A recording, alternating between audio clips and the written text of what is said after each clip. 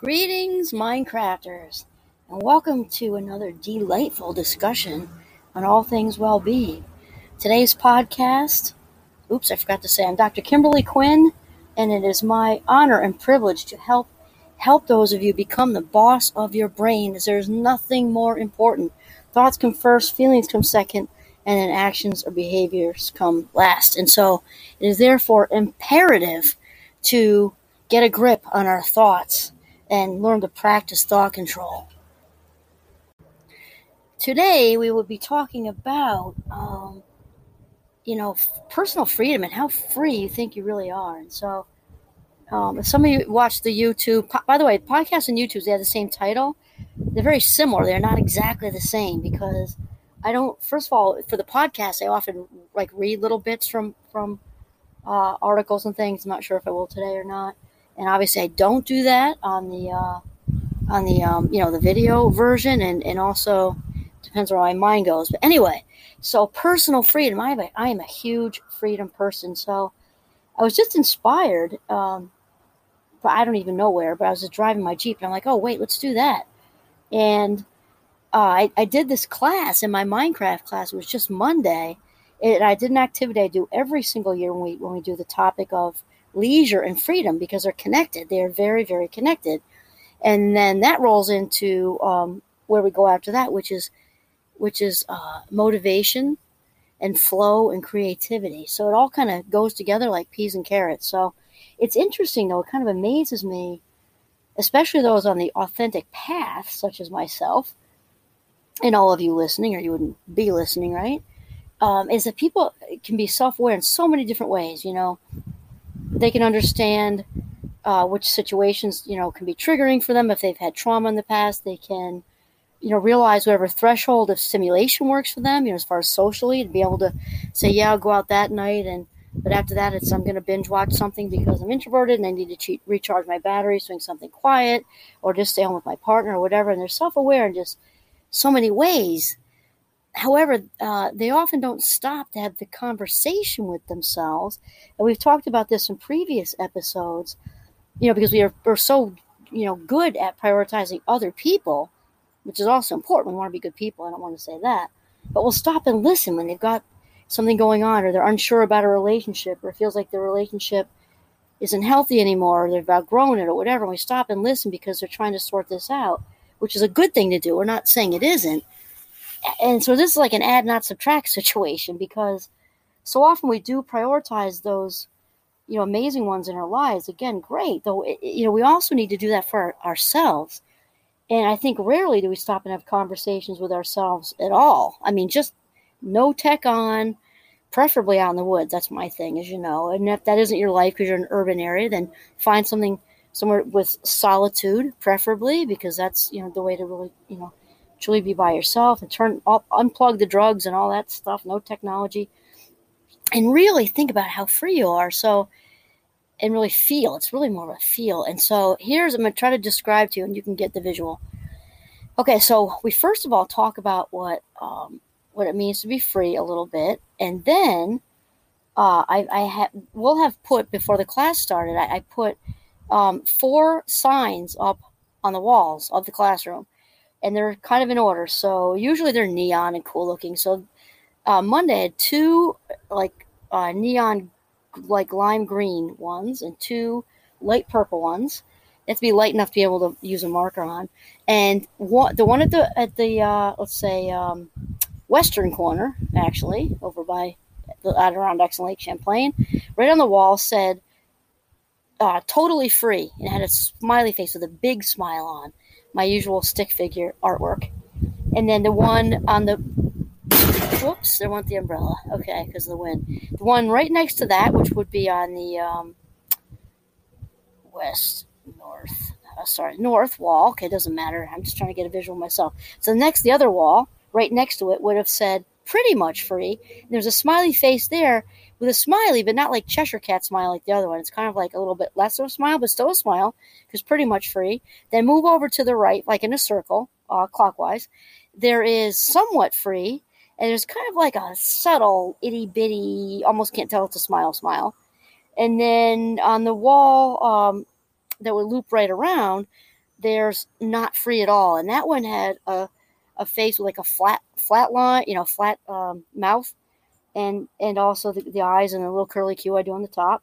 And also I made this little stick figure behind bars to metaphorically represent, completely feeling not free. And this is all about, our emotional, personal, emotional, spiritual freedom, and maybe physical freedom. We talked about that as well.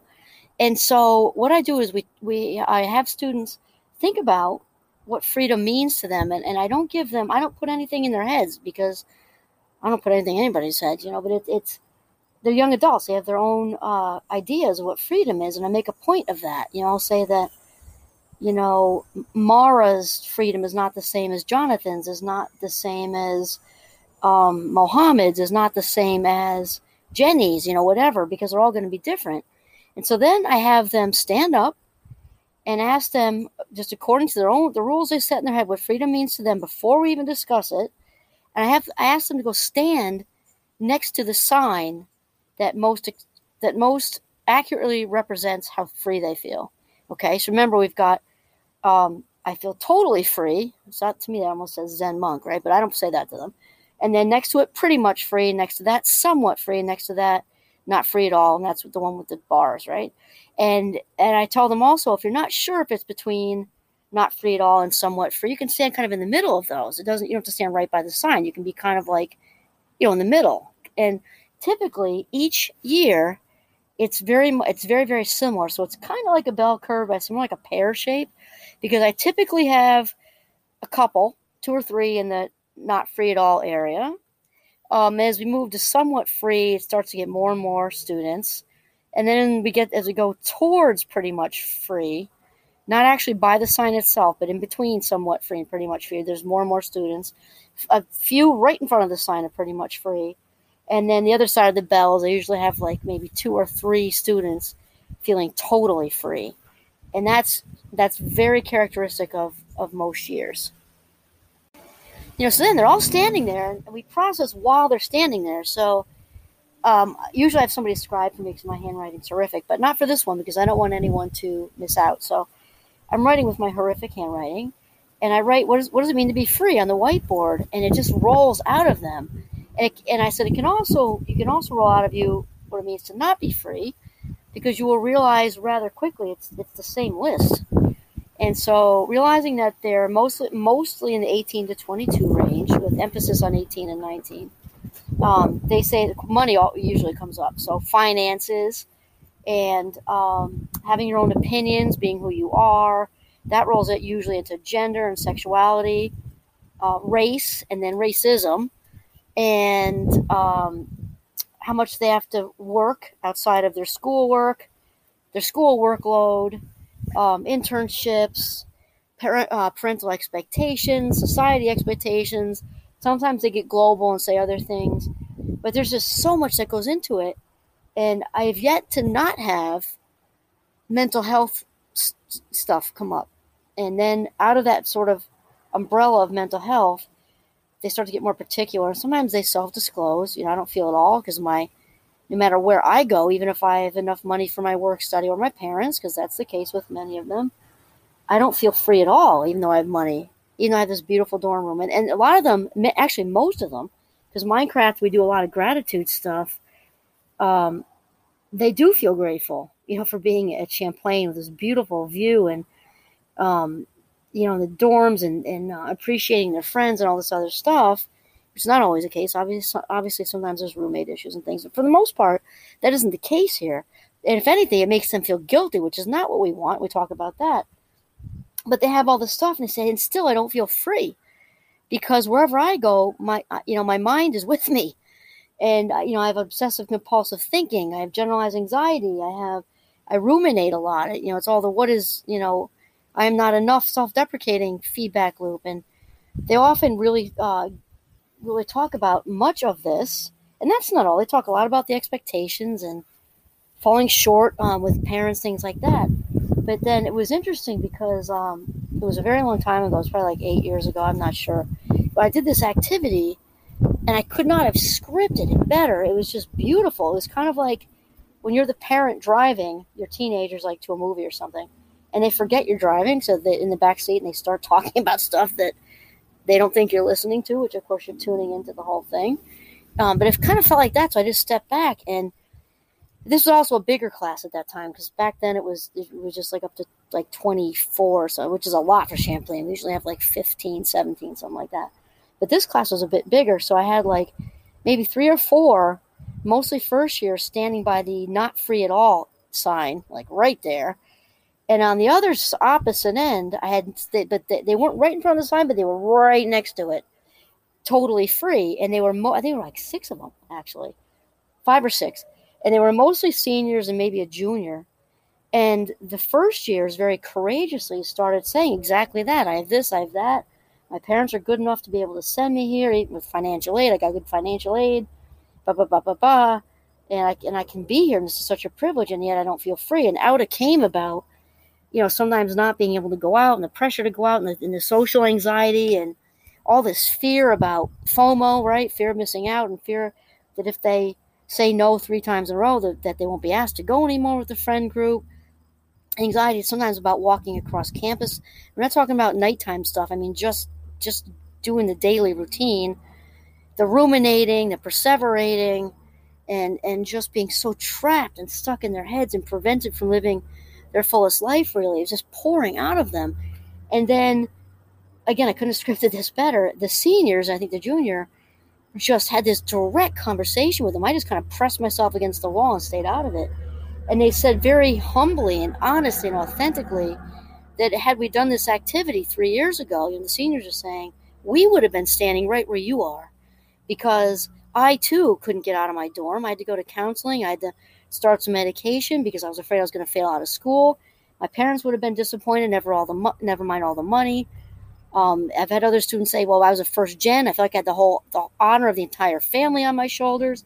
And it was so much to carry, and I was self-sabotaging, and I was going to fail out, and and I did this and that and this and exercise and this and that, and of course counseling and nutrition, and they just were so positive, giving these first years hope, really good hope. And there's no better place for that to come than their peers.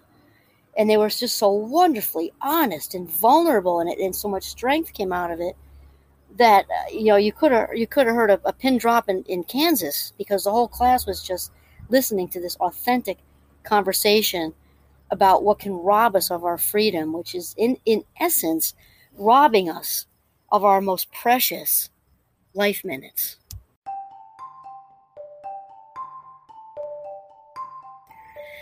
Now, I know for me as a big freedom person, I'm so aware of this, because I almost want to say programmed. I am very free-spirited, which I think my husband's still in a little bit of shock, even at 30 whatever years we're married. It's let's just say we're married a very long time, but it's over 3 decades anyway.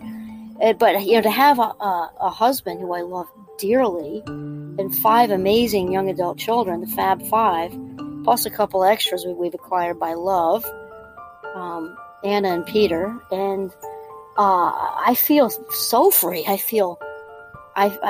hesitate to say 100% free, because that 100% doesn't really exist anywhere, right? And I'm not a Zen monk eating yogurt in a cave in, Tibet or something, but I feel awfully free. And it's interesting because I had actually a couple of moments just 2 weeks ago, and we're not talking a scale of free. It was just like on the scale of things, it was just actually 2 of them, 2 things close together, a few weeks together. They were mild, but I call it a splinter, and anybody who knows me knows what I mean. Like, when anything gets in the way of my freedom or happiness, like it's a relationship thing, and it doesn't mean that it necessarily has to be fixed, because it might just be about me changing my dance. My very best friend from growing up taught me that a while ago. She's a big fan of changing your dance, because when it comes right down to it, we can't control other people or situations, usually, And so whatever it is that the relationship thing isn't necessarily something that needs to be fixed. Now, sometimes it does. And one of these things was kind of like a blend. And the other thing was a total change my dance.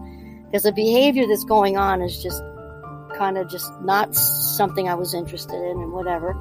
And then that's resolved, because I could just let it go. And when something's bothering me even on this. Neither of these things were huge, like I said, and not at all.